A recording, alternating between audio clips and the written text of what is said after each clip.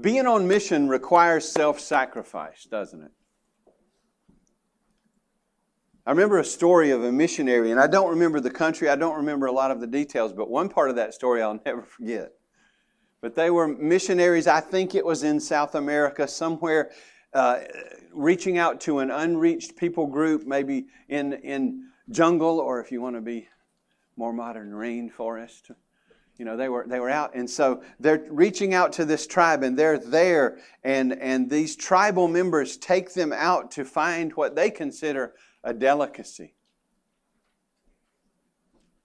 And they hunt, and they find this delicacy. I have a picture of something like this delicacy, if you guys want to put that up. Doesn't that look good? Live, big, juicy, raw grub. And they give it to the lady to eat. Now, see, I still wonder in the back of my mind if they're still laughing at these missionaries and this was all a joke. But nevertheless, they give it to her, and she does not want to offend them. She's there to reach them with the gospel, and so denying herself, she takes the grub and takes a bite. And as something green is oozing from the side of her mouth, she looks at her partner missionary and says, "Don't do it."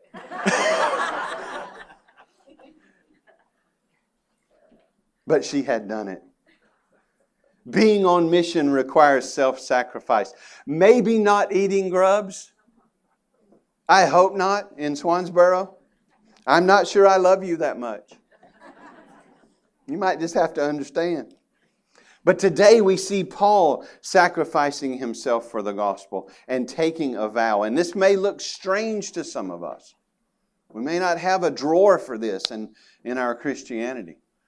But he's taking a vow, and he's doing all things, or trying to become all things to all people, that the unity of the church may be preserved and that the gospel may go forth.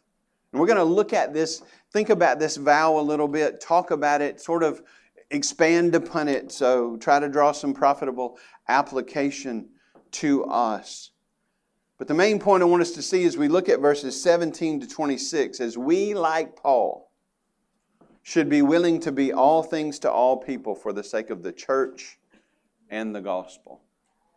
We, like Paul, should be willing to be all things to all people for the sake of the church and the gospel. First, look at Paul's report. Turn me down just a tad, Joel. I think I'm a little hot. Everybody still hear that? All right. Paul's report in Jerusalem. Look at 17 to 22. When we had come to Jerusalem, stop. Remember all the warnings he's received not to go. That did not deter him because he was convinced in his spirit that the Holy Spirit was calling him to go. And this is just part of completing the journey. I mean, he's gone out from the church on a missionary journey, and now he's coming back to give a report in Jerusalem, to bring a gift to Jerusalem, and many other purposes.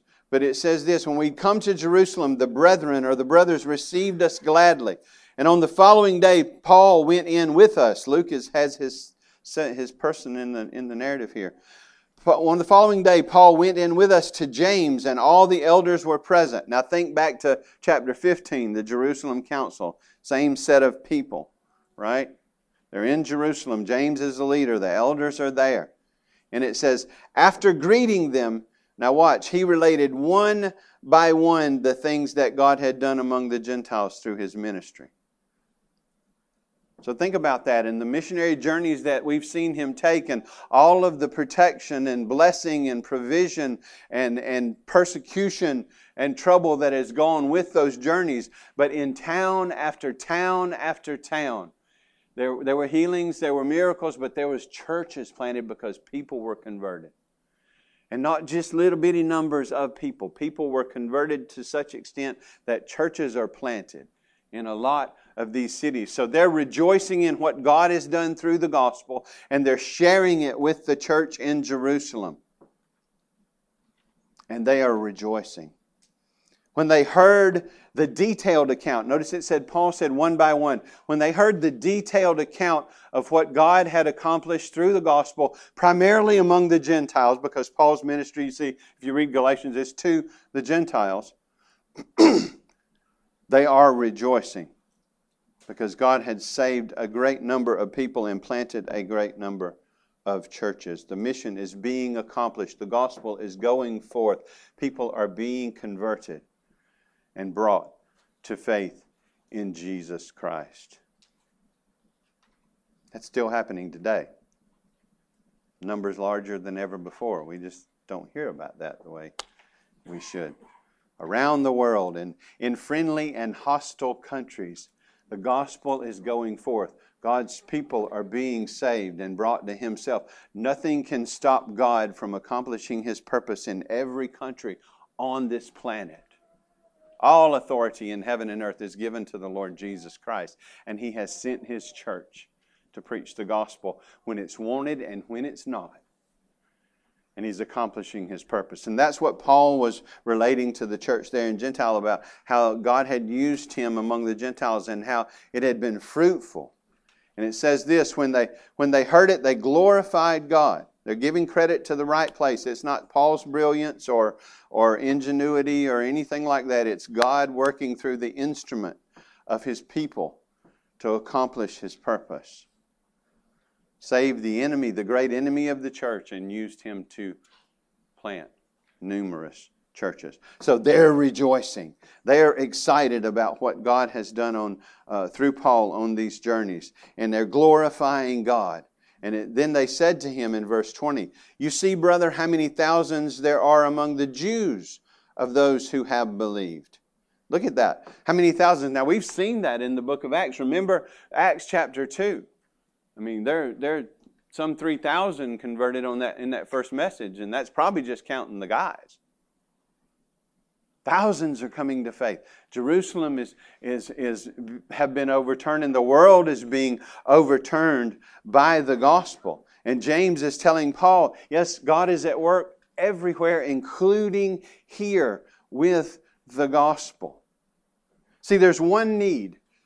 I have to make this plain because there are people out there that say very silly things, and some of them are on TV. There's one need in humanity, and that is salvation. There's one need among the Gentiles, lost, needing a Savior. Jews, lost, needing a Savior. Jews don't have a special route in around Jesus. One gospel for everybody, Jew and Gentile, coming to faith in Jesus through the preaching of that one gospel. My goodness, Paul, if you read Romans, please read Romans. If you go into chapters 9 and 10 and on, you see his burden for his Jewish brothers and sisters. He rehearses their blessings as being God, people of the covenant, having the covenants, having the scriptures. But he says, I would give up my salvation for them to be converted. I would have myself be cut off.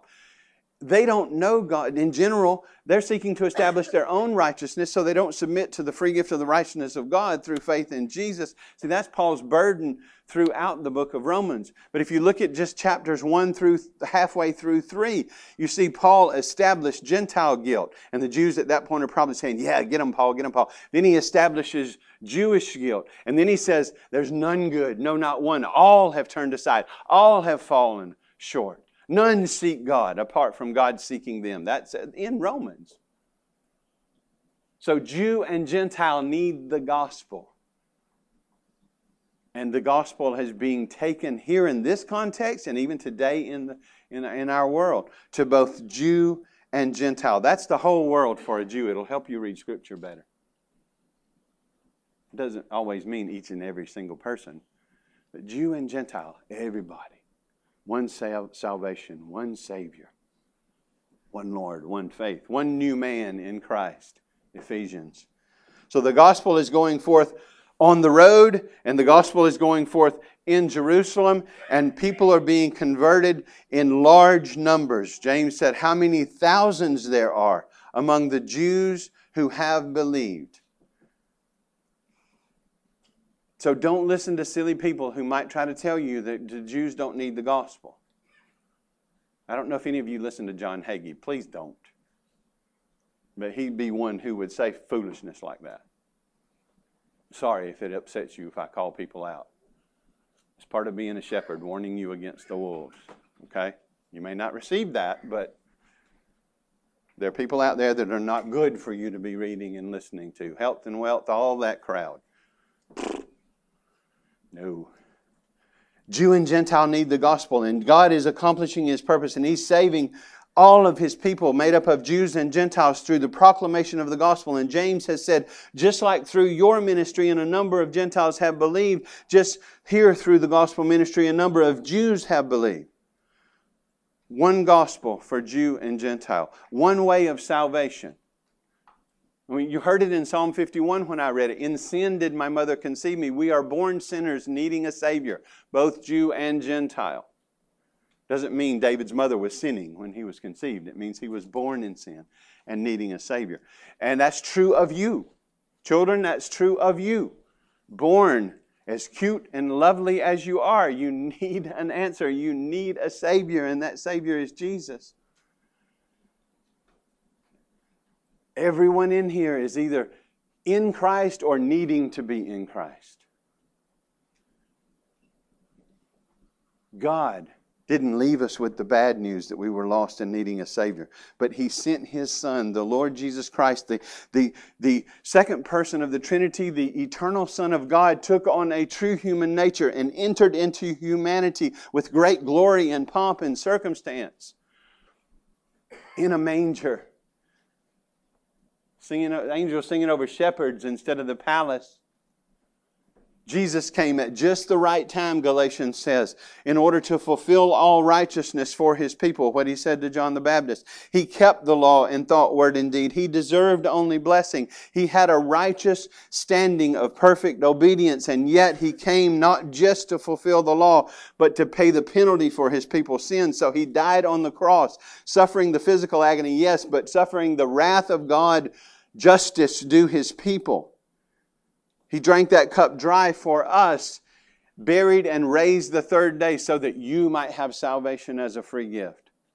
So unless you can keep the law in thought, word, and deed from the cradle to the grave, you need a Savior. Good news, one has been freely provided, and it is Jesus. If you will turn and trust in Christ, you will be saved. Christ died for our sins according to the Scriptures. He was buried and He was raised the third day. He appeared to more than 500 people at one time. Many convincing proofs of His resurrection. He's ascended and He's reigning to see this gospel go to the ends of the earth. And God, read the end of Acts chapter 17, God commands, because He sent His Son, He commands all people everywhere to repent and to trust in Him. So we don't like language like that, do we? You can't command faith. You can't command me to love. You want that? Love the Lord with all your heart, soul, mind, and strength. Love your neighbor as yourself. He commands us to turn. Why would He do that? Because it is for our good and His glory that we trust in His Son. Don't refuse Him. See, that's the report here. The gospel's going forth through weak and needy vessels, and people are coming to faith in Jesus. But there's a bad report. So we've seen the good report. Here's the bad report. In 21 and 22, James says this. He said, how many thousands there are among the Jews who have believed? He said, watch this, they're all zealous for the law, and they have been told about you that you teach all the Jews who are among the Gentiles to forsake Moses. That word forsake, the word we use for apostasy. To forsake Moses, telling them not to circumcise their children or walk according to our customs. What then is to be done? They will certainly hear that you have come. So, according to the story that's going around, what the Jewish believers who are going to hear and what the way they're going to interpret it is that the apostate that's teaching everybody to apostatize has come to town. And James is saying there's a false story circulating about you, giving people a false interpretation about you, and therefore we need to do something about that. See, there's a false story circulating that is creating unnecessary division in God's church. And we need to quell that. Because we need to do everything we can do to fight for the unity. Read Ephesians chapter 4. We need to be passionate about maintaining the unity of the church. And James and Paul both are concerned about that. I'm concerned about that. There are lots of false stories that circulate these days. There's lots of mess that circulates. There's lots of people who will take a half-truth and make a whole truth out of it. Therefore, it is a what? Lie. There are undependable sources out there. I only mention these people. I don't mention them to turn you toward them. I mention them to you for you to avoid them. But just in case you are listening to them and reading them,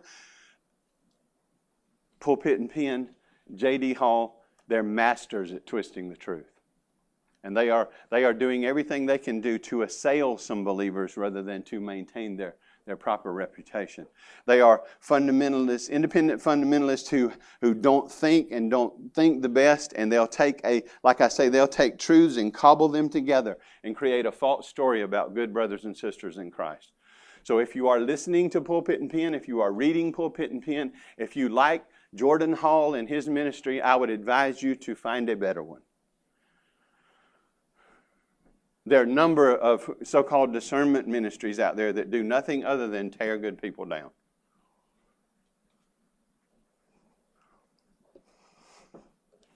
Don't get mad at me, or you might. Do some research, and I'm happy to talk with you if you want to talk about that.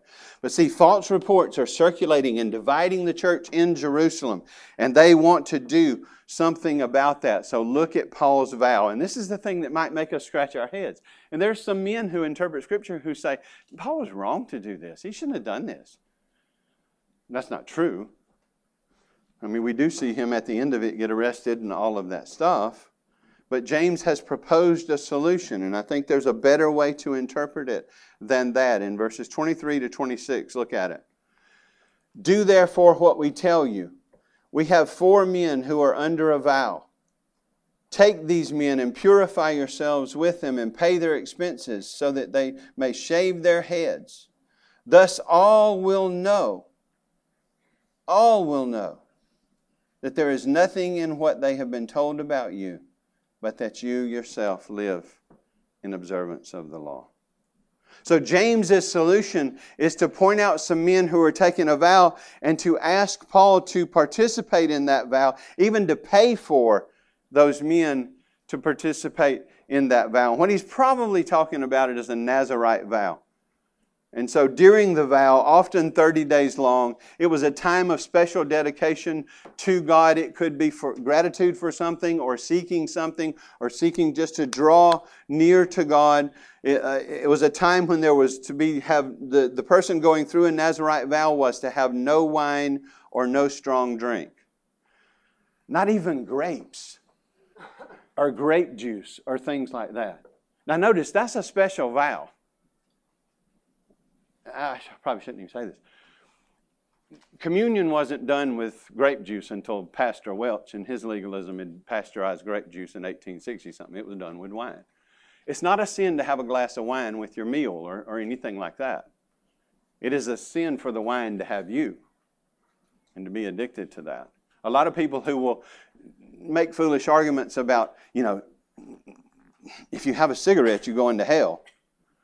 But you can eat all the fried chicken you want to. That's destroying the body just as much. I mean, this was a special vow when they were to abstain from these things. The other parts of the Old Testament presents it as a good gift and an appropriate time for various things. Jesus created real wine at the wedding in Cana in Galilee. The best of the wine. We just have to get over that. Those are the words used. Because wine people he trusts people to use his gifts responsibly. But they were not only to avoid wine, strong drink, and grape juice, they were to avoid contact with anything defiling, like if you read the Old Testament, a dead body. They wouldn't cut their hair until the vow ended. So you see the hair cutting coming out in the vow. And then they would cut their hair and present an offering. And so James is saying, Paul, if you will participate with these men in this Nazirite vow, which comes from Scripture, Old Testament, it's a true vow in that context. He said, then all will know that the things they've been told about you are not true.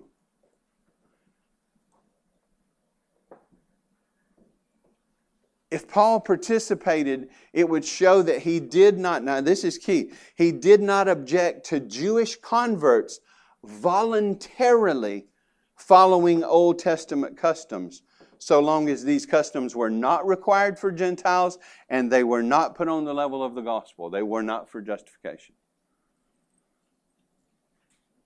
But he had no qualm with Jews keeping their customs. In fact, we've already seen Paul in chapter 18:18. It said he was under a vow. So Paul is still sort of practicing the customs that he grew up with, but he's not practicing them as though they're the gospel. He's not looking to them to make him right with God. In fact, in chapter 16, we saw him circumcise Timothy. Why? Not so Timothy would be saved, but Timothy's daddy was a Greek and his mama was a Jew. And in order to remove the offense, he had Timothy circumcised because Timothy was going to be one of his close companions on the mission field. And their common practice was to go into the synagogue first and then out from there. So they still reached out to Jews. The main ministry was to Gentiles. See, Paul's being asked to act with cultural sensitivity for the sake of unity. He's being asked to do that with the Jewish context that he now finds himself in, but without compromising the gospel. James says, Paul, if you will do this, then they will know that what they're hearing about you is not true.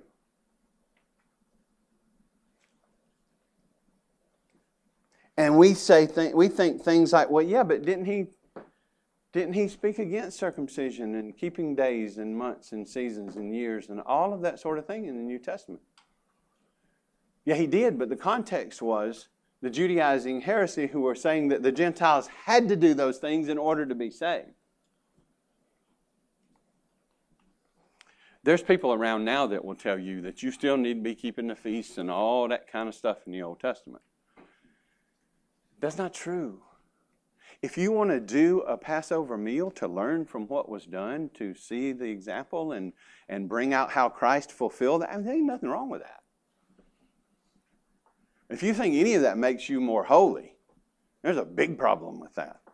So Paul is being asked to act with cultural sensitivity. He's being asked to do what he would not have disagreed with. He's being asked to voluntarily show by his life that what the false stories that are being circulated about him and creating division and cutting people off from hearing him and his presentation of the gospel, he's being asked to show that that is not true. So what will he do? Well, look what he does. First, in verse 25, it talks about the Gentiles. As for the Gentiles who have believed, we sent a letter with our own judgment saying that they should abstain from what has been sacrificed to idols, from blood, from what has been strangled, and from sexual immorality. So that was the conclusion of the Jerusalem Council. Do the Gentiles have to be circumcised and keep the law in Moses in order to be saved? The Jerusalem Council says no.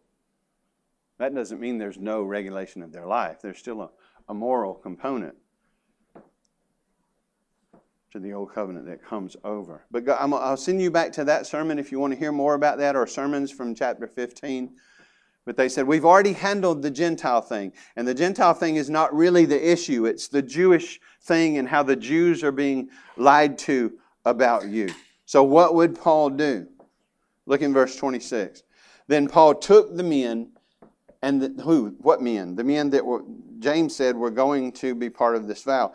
Paul took the men, and the next day he purified himself along with them and went into the temple, giving notice when the days of purification would be fulfilled and the offering presented for each one of them. So Paul is taking this suggestion of James and the Jerusalem church. He is going to do what they have suggested. He's going to go with these men. He's going to take this vow. He's going to pay for their sacrifices in order to quell all false stories about him. So what Paul does is sacrifice his freedom. Did he have to do this? He didn't have to do this. He could have said, James, dude, this is your circus and your monkeys in Jerusalem. You handle this. My calling is outside. And I need to go on to Rome and all these other places. So I don't know what's going on in your house, but you need to fix that. Paul didn't do that. But he sacrificed his freedom because he had a strong passion for the unity of the church. You see from Romans how much he loves his Jewish brethren and wants them to both have unity in Christ and come to faith in Christ. He has a strong passion for the furtherance of the gospel. He wants to keep the main thing, and not be distracted by all these peripheral issues. So he agrees to participate in the vow and to take on. Notice it didn't just cost him laying aside some of his freedom. It cost him a little bit, I don't know, maybe not a little bit, a good bit of cash. He was willing to pay personally and fiscally to quell this false story. So when you read Galatians and you read books like that, what Paul is refusing to do is have anything replace the gospel or add to the gospel. And that's why he's so holy, in a holy way, vicious against the Judaizers. And wishing that they would cut themselves off and all of the language that's there. That it's a false gospel, that even if an angel brings a false gospel, it should not be received. But Paul was not against Jewish believers voluntarily walking in the customs that they had been raised in. Yes, it's sort of the kernel and the shell of all that administration, that covenant, but there was nothing wrong with that if it wasn't replacing the gospel, if it wasn't something that's adding to their righteousness. But why did he agree to take the vow? There's a main reason. There's a thing I want to highlight, the reason he agreed to take the vow. And it's because of his, what we might call these days, his philosophy of ministry. What drove him? What are the principles underneath him taking this vow? What was he thinking? Now, we've highlighted his passion for unity and his passion for the gospel. But it's interesting that he had written something to the Corinthians previously. Right? This is about AD 58 when this is taking place in Jerusalem. And probably somewhere around AD 53, 54, he had written to Corinth from Ephesus. So he's already written this. And I just want to highlight it for you. And you can go back and study it some more if you want to. But one of the things we see in Paul, we see in Jesus, we see in Paul, we see in Jesus' followers who are faithful. What the gospel, when it's rightly understood, it makes us a servant. It doesn't make us people who demand that everybody serve us. The gospel makes us a servant, a bondservant, one who's willing to sacrifice himself for others. So look at what Paul had said, and I'll let you go back and read more of the context. But in 1 Corinthians 9, 19 to 23, he's saying, "For though I am free from all," now watch this, "I have made myself a servant to all, that I might win more of them. Though I'm free from all, I made myself a servant to all." Why? Because of God's grace to him in Christ Jesus. Now watch this. "To the Jews, I became as a Jew in order to win Jews." So I'm not going to be nitpicking people that I'm around about things that are lesser issues underneath the gospel. I'm going to become as much like them as I can and keep the main thing the main thing. And the gospel is the main thing. And that's what he's seeking to have delivered to the Jews who don't know Christ and to keep them in, the Jews who do, unity. But to the Jews, now watch that. To the Jews, I became a Jew. I mean, he was a Jew, right? But he counted all that loss for the sake of knowing Christ. And he said, "To the Jews, I became a Jew in order to win Jews. To those under the law, I become as one under the law, though not being myself under the law, that I might win those under the law." What does it mean to be under the law? Seeing the law as an analogy, a ladder we can climb to God. Seeing it as a covenant of works. Seeing the law as I must do this in order to be made right with God. Jew and Gentile born under the law, needing a Savior. but especially Jews having the law, many times misinterpreted the law and thought it was a way for them to establish their own righteousness. He said, to those under the law, I become as one under the law, though I know who I am. I'm not under the law. Now, in verse 21, to those outside the law, I become as one outside the law. Important clarification. Not being outside of the law of God, but under the law of Christ. In other words, he doesn't chuck the moral law in order to be a witness. He doesn't contextualize that far. Right? There's no difference between the commands of God and the law of Christ, and it's not this special thing. Christ, all he did was live out, fulfill, expand upon, and teach God's moral law and apply the gospel and commandments. But he says, I'm not sinning to reach people. I'm not. By the way, I had a guy one time tell me that he went to strip bars with his friends so that he could reach them for Christ.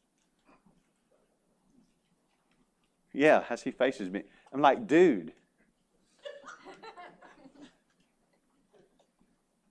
That's surely a misunderstanding. You're a little bit too free, bub. You can go with them to the door. Once they go in, we don't violate God's commandments in order to reach people for Christ. I smoke weed with my pals so I can reach them with Christ. No doobies for the Christian.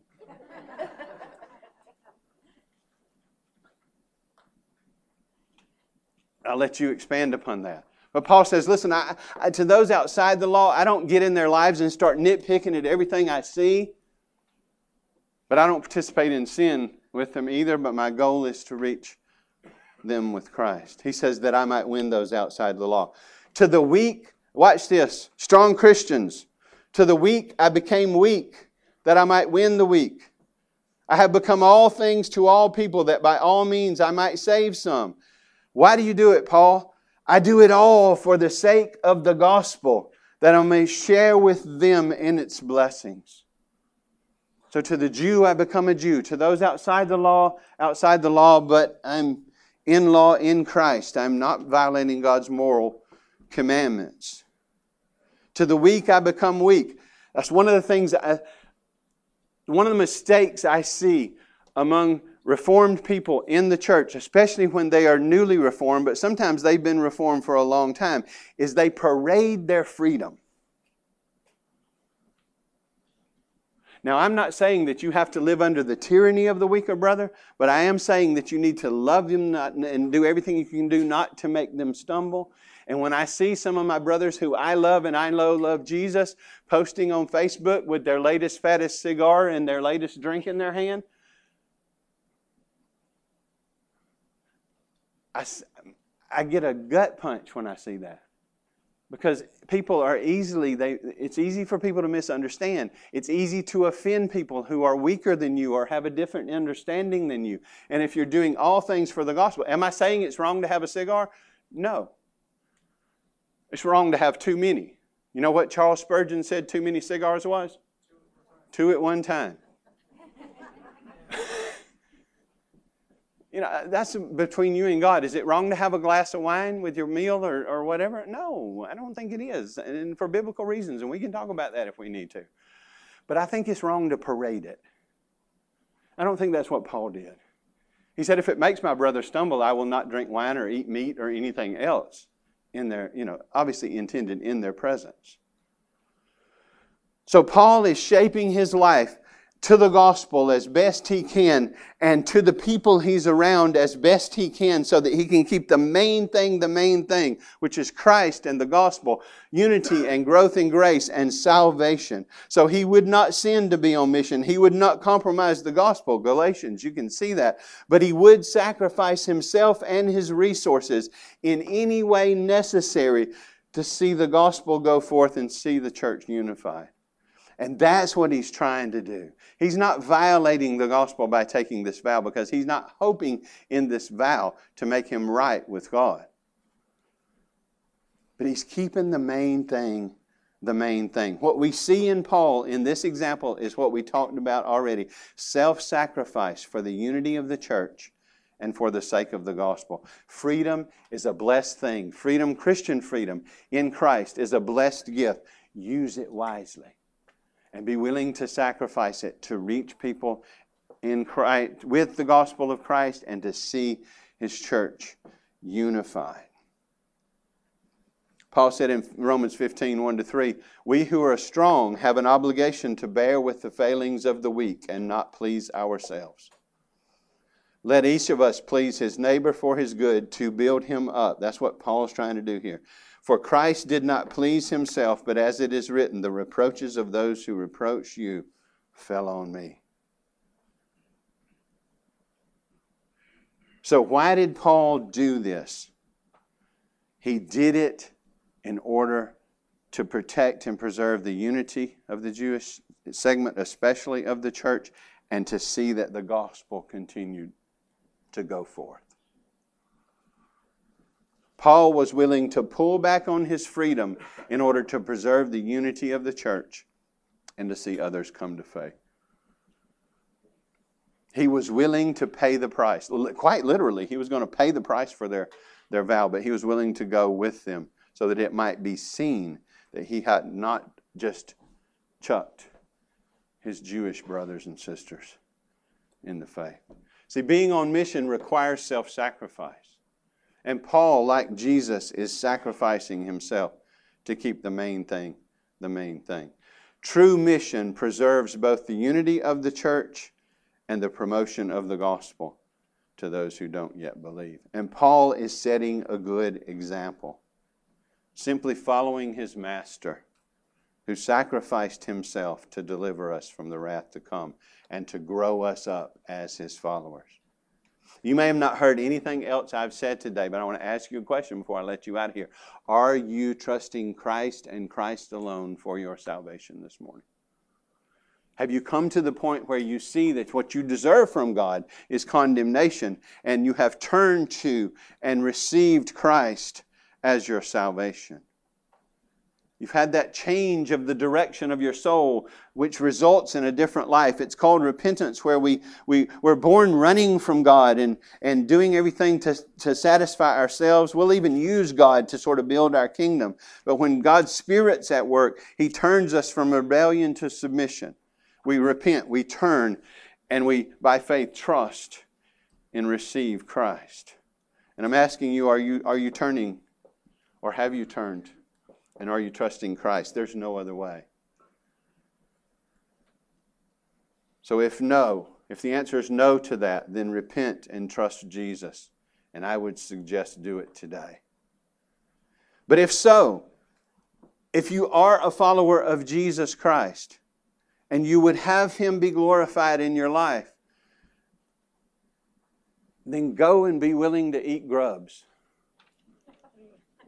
See, I just want you to remember that as a picture of be willing to sacrifice yourself for the unity of the church and for the promotion of the gospel. Go and be willing to eat grubs if that's what it takes to preserve unity and promote the gospel. Remember the main point that we were trying to draw out of this, that we, like Paul and like Jesus, should be willing to be all things to all people for the sake of the church and of the gospel. It's not about me. It's not about you. It is really all about Jesus and the gospel going to the ends of the earth. Paul would say, "Follow me as I follow Christ." So let's do that as we see what this text teaches us. To live is Christ.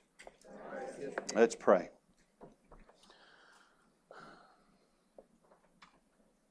Father, we pray for your grace for those who are not trusting you yet, maybe even very small children under the hearing of my voice. Be at work in each heart that is not rested in you this morning. And be at work in each heart that is rested in you. Help us to make life less about ourselves and our comfort, and more about you and your grace and your gospel. Help us to sacrifice for our brothers and sisters. to preserve and maintain the unity of the church, and help us to sacrifice for our neighbors who don't know you, to take the gospel to them.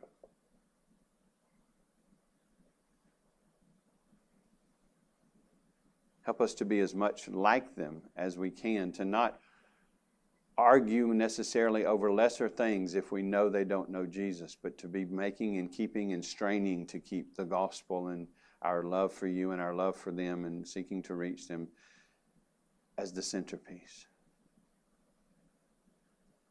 Lord Jesus, thank you that you would come and seek us, that you would live for us and die for us and be raised, and that the Holy Spirit would apply the gospel to our hearts so that we would come to life and then come to faith in you. Preserve and nurture and grow that faith. Make us self-sacrificers for your glory and for our good. People who love you and love neighbor and seek to reach them with the gospel. Lord, strengthen the weak that are here today. Comfort those who are struggling. Lord, heal the sick. Clarify the confused. Humble the proud. Help us not to forget your word. Send us away to ponder and think and meditate and discuss and grow in living for you, Lord Jesus. We give you praise and we entrust all this to you. We pray to the Father in the name of the Son, the Lord Jesus Christ, and by your Spirit. May your will be done. May your kingdom come. May your name be hallowed in all the earth. It's in Jesus' name that we pray. Amen.